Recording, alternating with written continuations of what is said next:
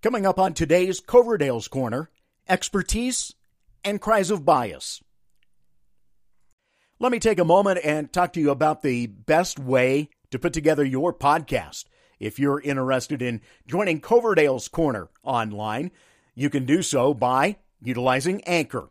It's free with creation tools that allow you to record and edit right from your phone or computer, and they're outstanding in their distribution. Spotify, Apple Podcasts, many more, just by utilizing Anchor as your home base. Download the free Anchor app or go to anchor.fm to get started. Today is Wednesday, December 9th, 2020, and this is Coverdale's Corner.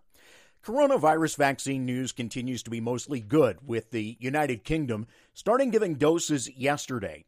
Canada approved the Pfizer vaccine for emergency use already today, and the United States is to follow as soon as tomorrow. While a couple of incidences of anaphylactic reaction occurred with nurses in the UK, the fact that the overwhelming majority of doses given yesterday caused little to no problem is a good start to what should help reset our society, even if it means that it may be late spring before it could be said that the U.S. is at a point where we have herd immunity. As this goes on, however, I continue to be utterly disappointed and saddened by the ongoing rage against public servants who work in our health departments or boards trying to manage things the best they can right now. Last night in Boise, just as an example, protesters gathered outside one health board member's house to protest while she was at a meeting of that board. She left to go home. Eventually, police were forced to shut down the whole meeting because of the protests going outside that building. This is madness. I realize there is no way to fully eliminate politics out of such public service boards or posts. But the fact that we as a society have lost the ability to put our politics aside is both anger and sadness inducing for me. That we can't agree on listening to those who have studied virus spread for years and have expertise in that specific area of science and health leaves me shaking my head and wondering where we went wrong. Some of my online friends have joked that we are in the age of the know-nothings again, and I really can't argue with that. We're constantly chipping away at the respect and faith in our public service because, for reasons I don't understand, a group of people have it in their mind that they know better, constantly, even if they've never even looked at a virus under a microscope.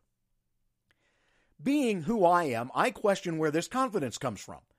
I don't profess to be an expert in much. I keep track of a lot of things, but I'm learning something new each day, even in areas where I had my educational focus. I question if we had the same attitude when Dr. Jonas Salk and others were attempting to find a vaccine for polio, if he would have been listened to or if he would have been run down in certain segments of the media and in phone calls, I guess, given that social media didn't exist. That's how insipid this is. Instead of having the humility to understand that there are people who will always know some areas better than they will, we have an entire swath of our population that believes those working on such things are complicit in a scheme to overtake the world or whatnot.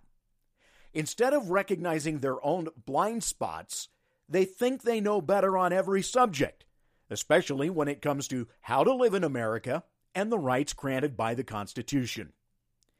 This is how we've wound up with the ongoing attempt to throw out legal votes in some harebrained scheme to install Donald Trump as president for a second term. If you're blind to what the actual details are in place because you're putting your faith in things that skirt around the edges of those details, you're easily fooled. Someone, somewhere, listening to this right now is screaming bias at me right now. I fully expect it. When people go through the details and outline where skirting around the edges misses things that are important to the story, we still can't agree because people believe the details are biased, or the researcher is biased, or the person sharing it on social media is biased, no matter how straight down the middle they play it. Monica and I have talked for 25 years about how reporting news has always been the hardest part of my jobs. Simply put, I care about those cries of bias and have sweated over ways to present information without it.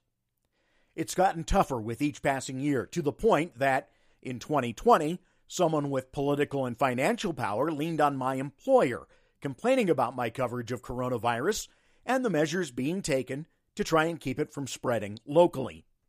There's a viewpoint now that reporting on facts, as scientists or lawyers or other experts know them and present them, is in fact expressing bias instead of giving respect to what experts in their fields say. Elitism is argued. What about this angle is cried, even when that angle has been proven to be false with more context or details. Those working in public health aren't trying to hammer stuff down our throats. It's not a case of elitism when they try and teach the rest of us what they're learning about this virus or others. They're upholding one of the greatest ideals of this country, the service of others for the betterment of all. It's also a key aspect of religion, too. But just as we continue to see people assailed for performing those duties, we see that aspect of religion assailed as a negative nowadays by others in our country. And we see it ignored more and more by those who call themselves religious. We have to find ways to overcome this, and I don't know where to start, but it's exactly a weakness that can be exploited in ways that will tear this country apart. Unfortunately, a number of those who undertake this exercise in undermining faith in our fellow man want exactly that outcome. I look forward to our chat again tomorrow.